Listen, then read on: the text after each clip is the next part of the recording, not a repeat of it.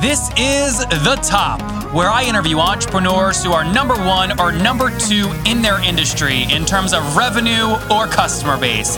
You'll learn how much revenue they're making, what their marketing funnel looks like, and how many customers they have. I'm now at $20,000 per talk. 5 and 6 million. He is hell-bent on global domination. We just broke our 100,000 units sold mark. And I'm your host, Nathan Latka. Okay, Top Tribe, remember, every Monday I give one of you $100 to invest in your idea to help get it to the top. To enter, subscribe to the podcast on iTunes now and then text the word Nathan to 33444 to prove it. Again, that's Nathan to 33444 to prove it. Last week's winner was Mike Sherbakov. Mike runs his own internet business. He's doing between 100 and 500K per year, and he's a blogger, author, and influencer, building his business listening to The Top. Top Tribe, this is episode 331. Coming up tomorrow morning in episode 332, you're going to hear from Kevin Getch. His agency went from $30K to $1.3 million in annual revenue with 14 employees. All right, guys, I am here with Ryan Holiday. You know, I met him, it was Santa Barbara, I think, right? Entreport? Yeah, we were at that random dinner together. The random dinner together. It was a good dinner. Entreport guys put on a great conference, and I saw Ryan speak about his last book, which was Obstacles the Way. Yep. And very stoic, very learn from history, right? Like it takes a certain kind of person to get into that kind of stuff. Yeah, I mean, I'm fascinated with the accumulation of wisdom over the last several thousand years, and I think it's interesting. You know, you read most business books or you webinars or podcasts are like, you know, here's what I read on a blog post yesterday. When it's like, for thousands of years, people have been struggling with bigger issues, going through them, and then writing that stuff down. And so I've tried to root my books, at least, in that knowledge. So you talked about the last 1,000 years of data. Let's just talk about your last, 30? I'm almost there. I'm turning 29 in a couple weeks. All right, so almost 29. So you quick overview, do your first book, Robert Greene. Give us the quick overview. Yeah, so I dropped out of college at 19. I worked, I was the assistant to Tucker Max, who I know you've had on the podcast before.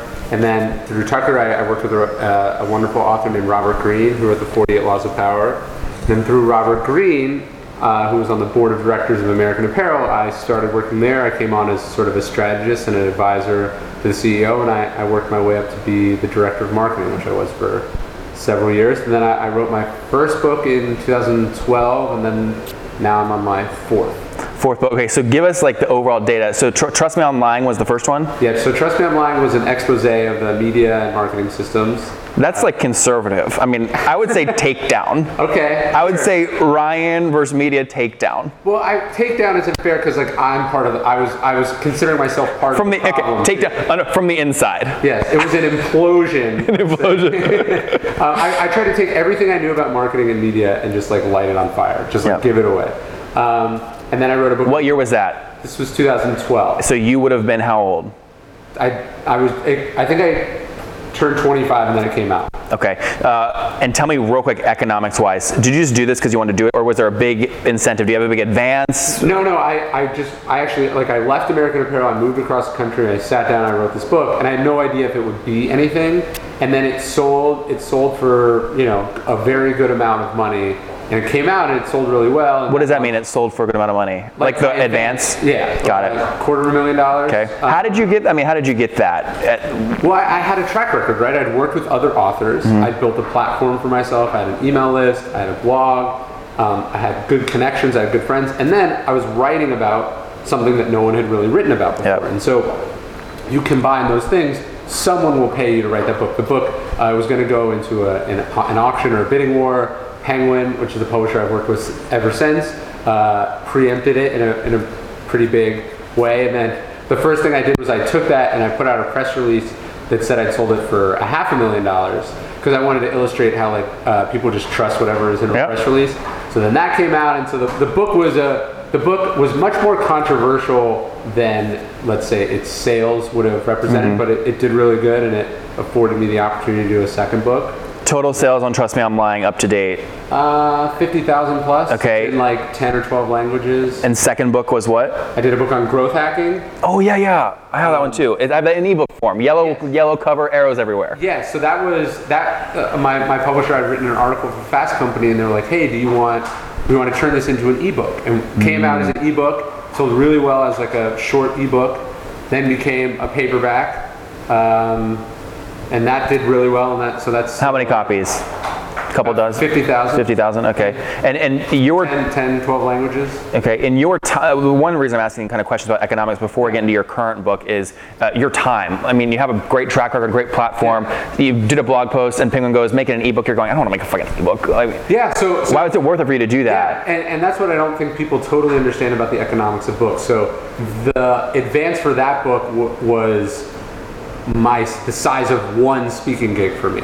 Yeah. But I knew that it was an interesting idea. It might do. I was willing to experiment, and it did so well. I mean, I would have made mid six figures at this point all in on that book, even though it started really small. It started as something which is very different than how most traditional books are done. Right? Most books are done. You write a proposal, you sell it. Then 2 years later, a book comes out. Maybe. Yeah, maybe, and maybe it works. Yeah. Maybe it doesn't. This book, it came out like 3 months after the article, and then 6 or 7 months later, then the paperback came out. So that's a different model for publishing. We're trying to apply more of this startup mentality to a book. Okay, got it. So growth hacking. Yes. Then what? Then The Obstacle is the Way, which actually had sold first, but it didn't come out till later. So that came out 2 years ago. It applies Stoic philosophy to business and life, and I think this is the same thing. It's like when I came to my publisher and I was like, hey, I've done these successful marketing books. I'd like to write a book about an obscure school of an ancient philosophy. They were not like sticking with the same publisher. Same publisher. So you've been really happy with Penguin, right? Yes. Yeah. I think there's some benefits to continuity, but they were not like cha-ching, check. I took a fraction of what I got paid for the first book for So it was less for Obstacles the Way, but like 50-ish? A little bit more than that. Okay. I knew it had the potential to be my biggest book. I knew that working with a traditional publisher at my age was what I needed to write a book about philosophy, and I knew it would give me the distribution and credibility that I wanted. And because I'm not financially independent, but I have my business that pays my bills. So I didn't need the money to live. So as long as it was more than $1, I was willing to accept the deal. So that book came out now 2 years ago, and it's sold like crazy. It's used in the NFL. It's used in college sports. It's used in the military.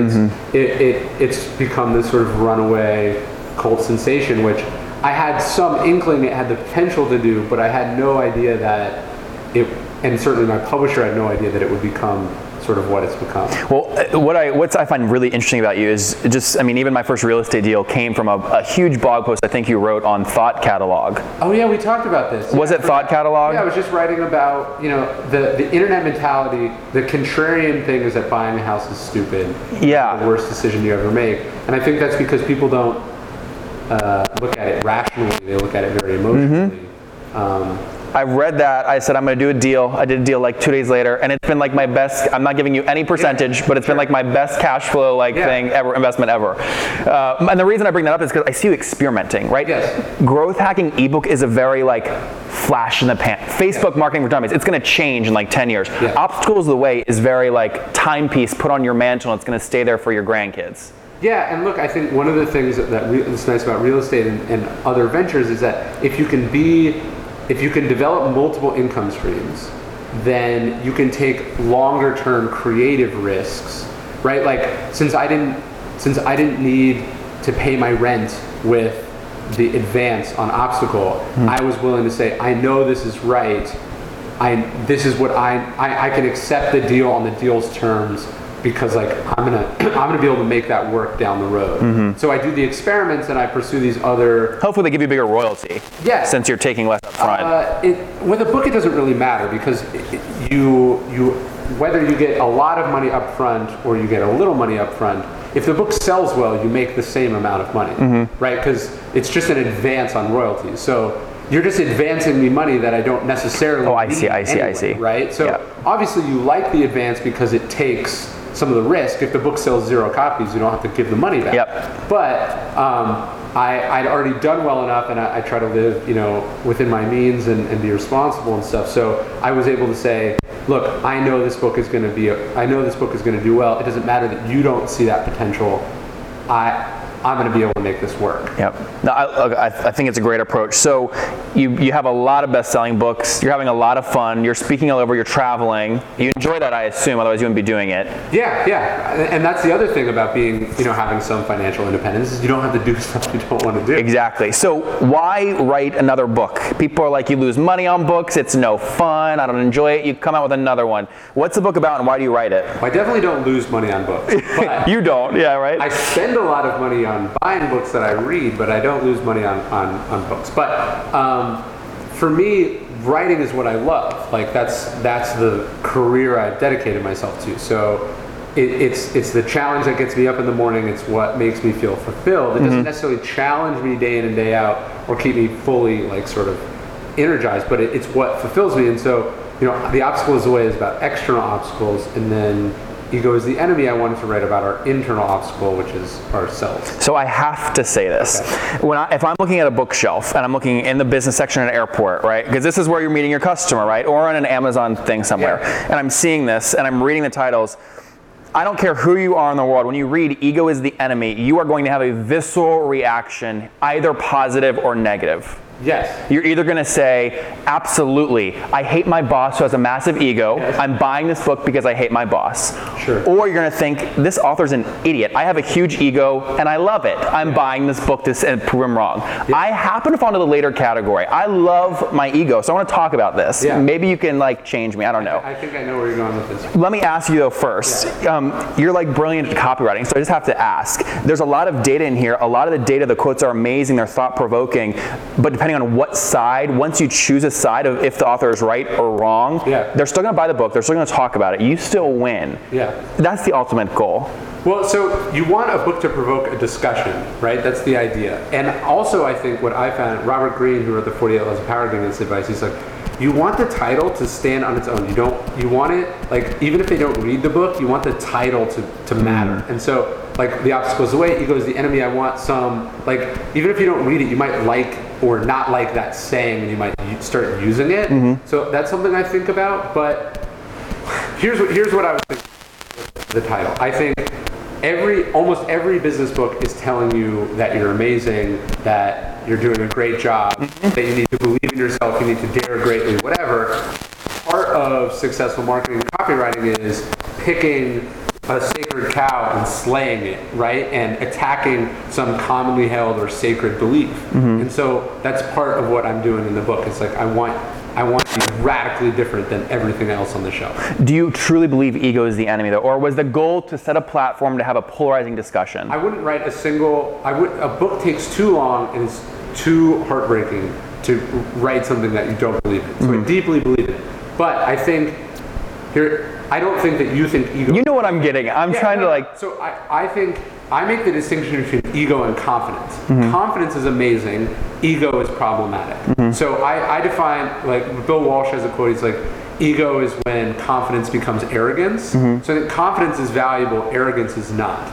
Or I would say ego is when we lose our sense of reality or realism and we replace it with our own illusions. Mm-hmm. So I don't think living in your own illusions is good. Having ambition, having confidence, being aware of your talents and skills, even from a marketing perspective, maybe having a little bit of swagger or aggressiveness in how you carry yourself and present yourself, it's all well and good.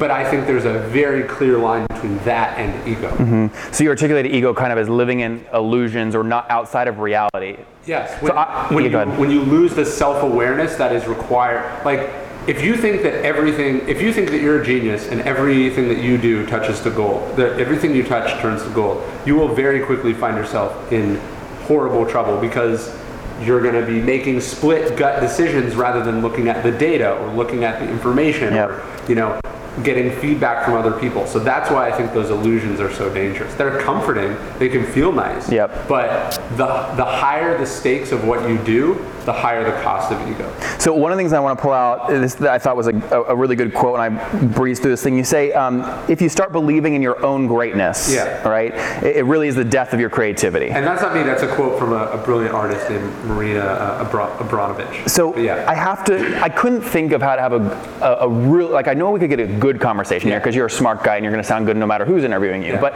the only way I can think about to really go deep on this is to apply it to myself. Okay. So I'm launching a podcast in last August, 2015. The only way I could get guests of any meaningful value, and I tested many subject lines and many pitches, was to say, this podcast will have 1 million downloads by the end of the summer. Okay. All right, so give me 3 months. Some people would look at that and go, this cocky, I mean, I know some of these guys like that have amazing podcasts, Tim Ferriss, Tim didn't, but some others might, and go, this guy's like, he doesn't know anything about media. He's telling these people he's gonna have 1 million downloads, but it wouldn't have been possible if I didn't go out there with that kind of persona. Is that ego or confidence? It depends. Have you launched successful things in the past? Yes, but you knew I'd answer yes to that. Do you have a track record of success and building things? Yes, but I think anyone could argue that. So my birthday is on the 16th of June, and my goal for my birthday, I want to run 20 miles. I've never run 20 miles, but I've run 15 or 16. It's a reasonable extrapolation for me that I'm going to be able to do that. I might not. I might be proven wrong, and that would be a little bit humbling. But I don't think it's egotistical to say, hey, I run every single day. I've put in the work. You know, I have faith in my own determination and stamina to be able to get through this thing. It might not be pretty, but I'm going to get there. Yeah. Right? And so I find confidence to be a reasonable inference or extrapolation of your own abilities and skills. So, like, look, is there a bit of swagger in saying, hey, I'm going to get to 1 million downloads? Is it also a bit maybe of a marketing device? Absolutely. What would be problematic is if you lived in a world in which you had already gotten 1 million downloads, even though you hadn't. Do you know what I mean? That's where it starts. No, I don't follow there. Okay, so if you are you are marketing to people saying, hey, you should be on the show because it's your sales pitch is, hey, get in on the ground floor of something that's going to be very big, right? If you were walking around acting as though you had a podcast with 1 million downloads and treating people that way and giving yourself credit as though you'd already accomplished something that in fact you needed to do a lot of hard work to actually do, that would be problematic. Isn't this powerful though? Because it's 2 words.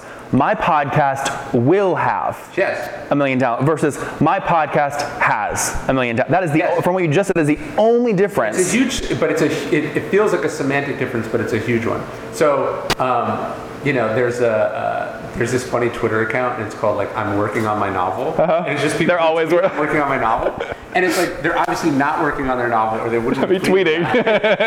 so it's like, but the problem with social media in a lot of ways is that we can get credit for things before we've done it, right? Yep. You weren't putting out ads, you know, bragging about your podcast. You weren't like. You didn't turn around and sell a course about how to create a podcast. No, I did not. Right, but some people do that, right? And they're just putting the cart way before the horse. So look, as a marketer, I totally understand. Look, there's a quote on the finished copy of the book where it's like from Stephen Pressfield. It says like Ryan Holiday is like the finest writer of his generation. Now, I find that very flattering. And I also understand that it's great marketing that he would say that, and that's why I selected that blurb out of the other ones to put on the cover. But I also have to be very careful in my personal life that I guess to go to that quote, it's like if I now walk around telling myself that I'm the greatest writer of my generation, which is preposterous, my creativity is going to suffer because the work that I'm going to put in is going to suffer. They've done really interesting studies on children. It's like if you tell a kid that they did a good job because they're smart, they will actually do worse than if you tell a kid they did a great job because they worked hard, right? And I think where ego is so problematic is that it tells us that what we've accomplished says something about us as a person rather than it says something about how hard we've worked. So I think as a creative person or as an entrepreneur, you want to make sure that your success and your marketing is not intertwining with your identity of who you are as a person, and it's not preventing you from doing the work that's actually what makes you stand out. I may tell other people this phrase because it's polarizing and maybe it's not true. So I'm hoping you can exploit the untruth. I think, you know, I have a bunch of different things I want to do. President 2036. Okay. So write a book, get people in every state to like rep the book, and the one that sells the most books in each state, that becomes the campaign manager 10 years later when you're running for president. In other words, they line up.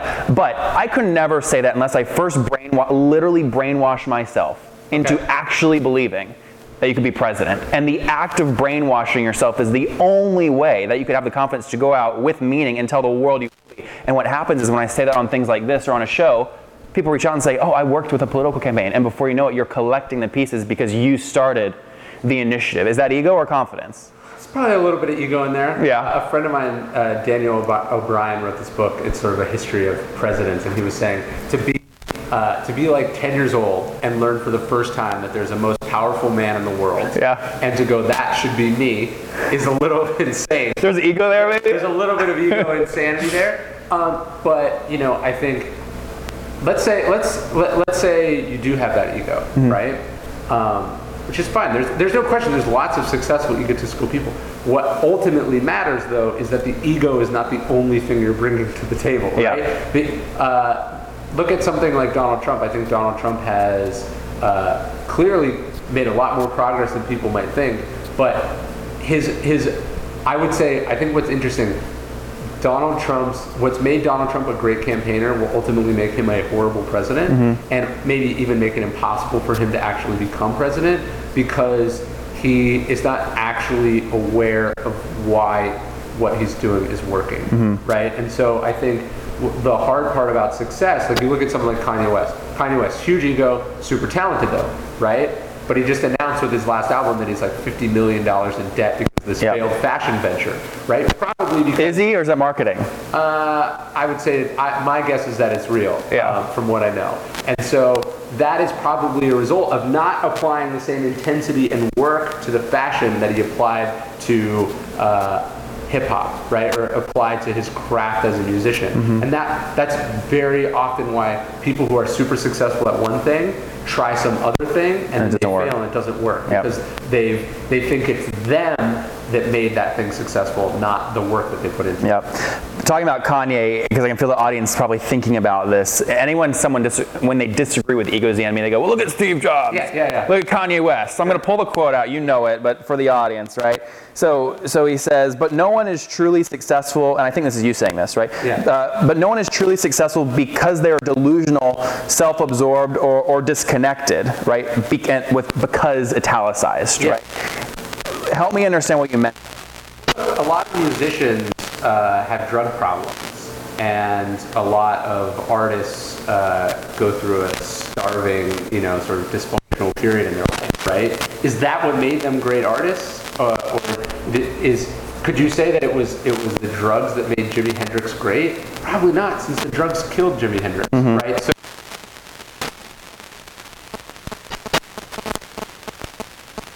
comorbid.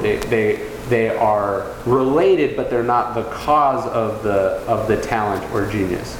So what I find with the many successful people that I've worked with that have had egos, it's in fact they're successful despite the ego, right? It's like, if only he could get out of his own way, he would be 10 times more successful. So you look at someone like Steve Jobs, look, he was fired by Apple, and he deserved to be fired. He was horrible. If you were John Scully, in the moment, you would have fired Steve Jobs. Because he wasn't delivering on sales, and he was unmanageable, and he was destroying relationships. And so what you see is that ego is actually the problem for these people, but it's that they're so talented that it compensates for it for a time. So it was only to a certain degree, mastering parts of his ego and going through that painful firing that allowed Steve Jobs to come back and then be a great CEO. And I think, with Kanye West, not knowing him personally, I imagine when he's making his best stuff, he's not the manic,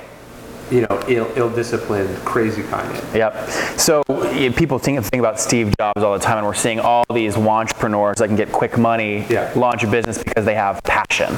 Passion. Everybody has passion, right? This is part I agree with you 100%. I'm reading this, I'm going, yes, we can agree here.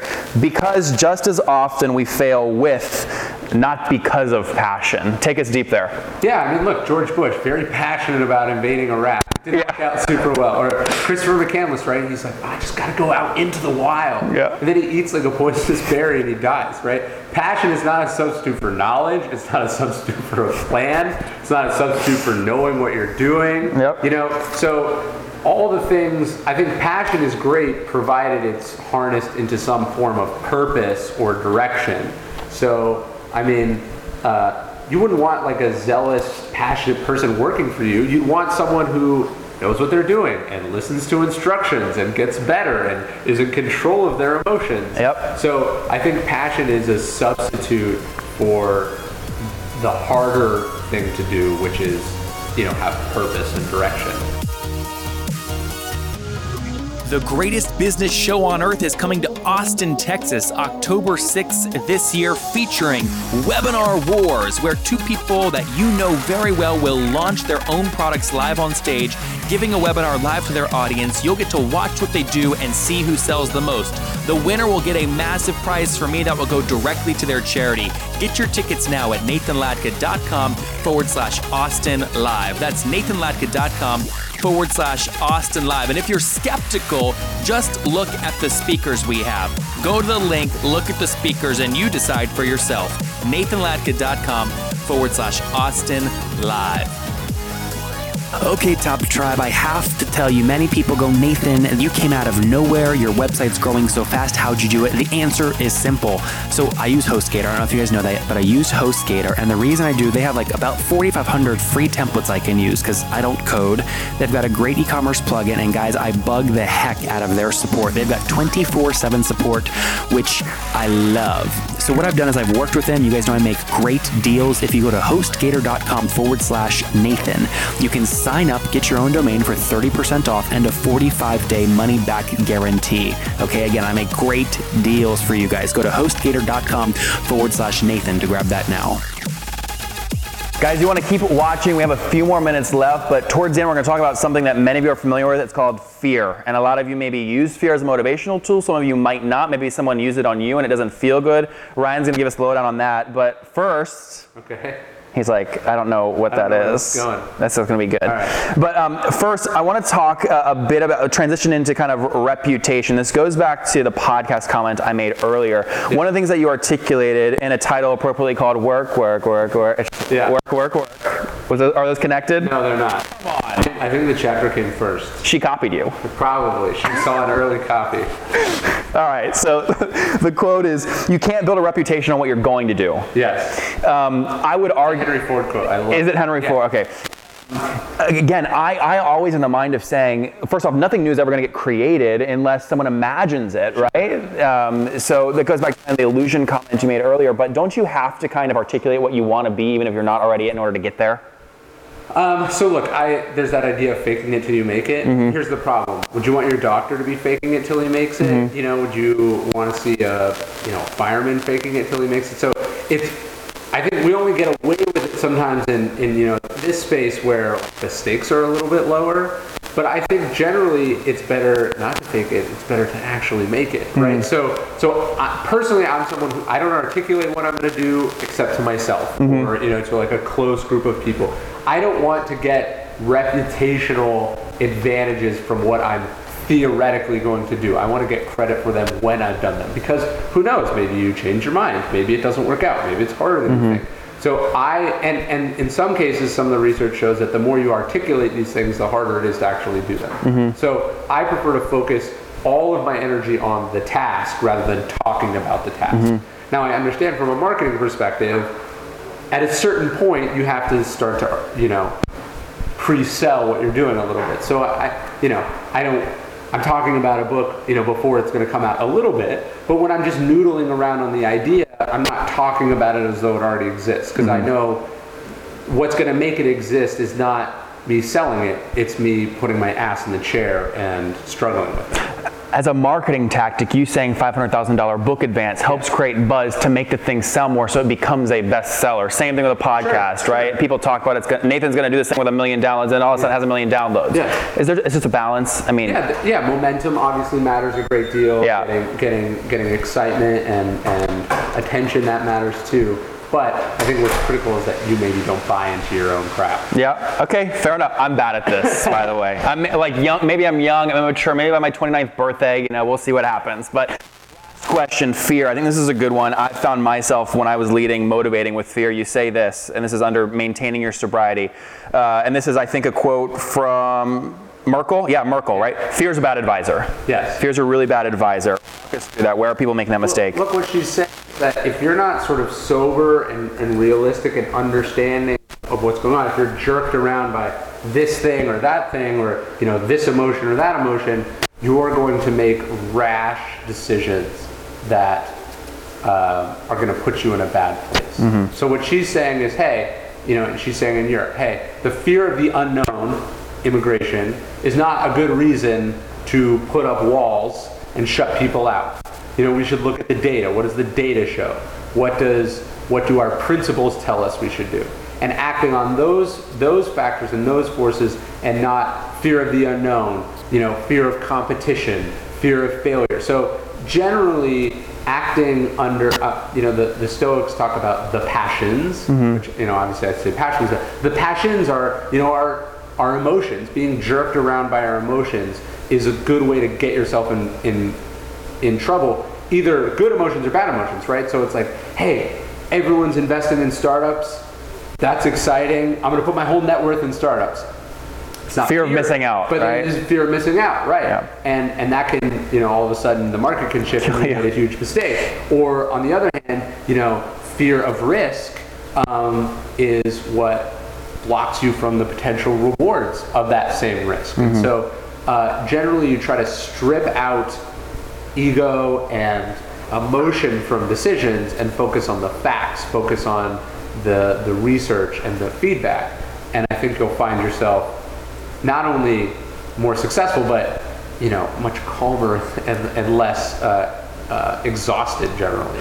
So I can literally feel you guys coming through the screen going, Nathan, we're thinking it, just ask the question. Ask Ryan the question. So I have to ask. Donald Trump would say behind closed doors that thank God fear exists, because he's using it as the most powerful weapon on earth to get potentially to the most powerful position in the world. Sure, but how has that generally worked out for people in his position? They usually end up killing themselves in a bunker. Or you heard it here first. Ryan Holiday is predicting Donald Trump's... No, just kidding. They're stoned to death. They drive their countries into the ground. Is this you are way more studied here than I am. Is this you're being serious? This is typically what happens with these kinds of folks. Yeah, I would say that demagogues are successful in the short term and very rarely successful in the long term. And that is Ego's the Enemy. Ryan, where can they buy it? When does it come out? Comes out June 14th. Bookstores everywhere. I guess he's a big sales guy. Can you tell? Big sales guy. Okay, I just write the books. He just writes his book. Check it out, guys. I don't have people on here. You know this. I protect you guys like crazy. Ryan's the real deal. I've read all of his books. I've read this one. I studied it. I appreciate him coming out. Big bestseller. American, doing his own, loving cattle, investing in hostels, traveling the world, speaking. Ryan Holiday, thank you. I really appreciate it. If you guys enjoyed Ryan Holiday today, go back and listen to Heather from yesterday. She cranks a $1 EPC 3 times per day with a 25,000 person list in the dating niche. Top Tribe, so I love giving away free money. I feel like Oprah giving away cars, and I have something special for you today. How many of you have heard our super sharp guests talk about success they've had with Facebook and Google Ads? Well, all of you listening right now, yes, if you're listening, you get $100 in free AdWords. Here's how you get it, okay? Again, thanks for listening. Get the free $100 from Google, right, when you sign up with my website host provider, HostGator. Go sign up now to get your free money. HostGator.com/Nathan. Again, that's HostGator.com/Nathan. Folks, breaking news, we've added 2 capuchin monkeys that can sit at a computer, write a cold email, and close a deal better than most of your salespeople. They're going to join the world's greatest business show on October 6th in Austin, Texas. In addition to these amazing monkeys, which you can't miss live on stage, you'll see tech billionaires battle, authors launch their books, startups go from bootstrap to billions live on stage. You don't want to miss it. Go to nathanlatka.com NathanLatka.com/Austin Live to get your tickets now. They are almost sold out. We have so many people buying, like Blake Allen, Timothy Delaforce. We're almost sold out. Go see the Monkees, watch the Billionaires. NathanLatka.com/Austin Live. Get your tickets right now. Okay, Top Tribe, I'll see you bright and early tomorrow morning. And don't forget, before you listen to any other episodes, subscribe on iTunes right now for your chance to win $100 every Monday.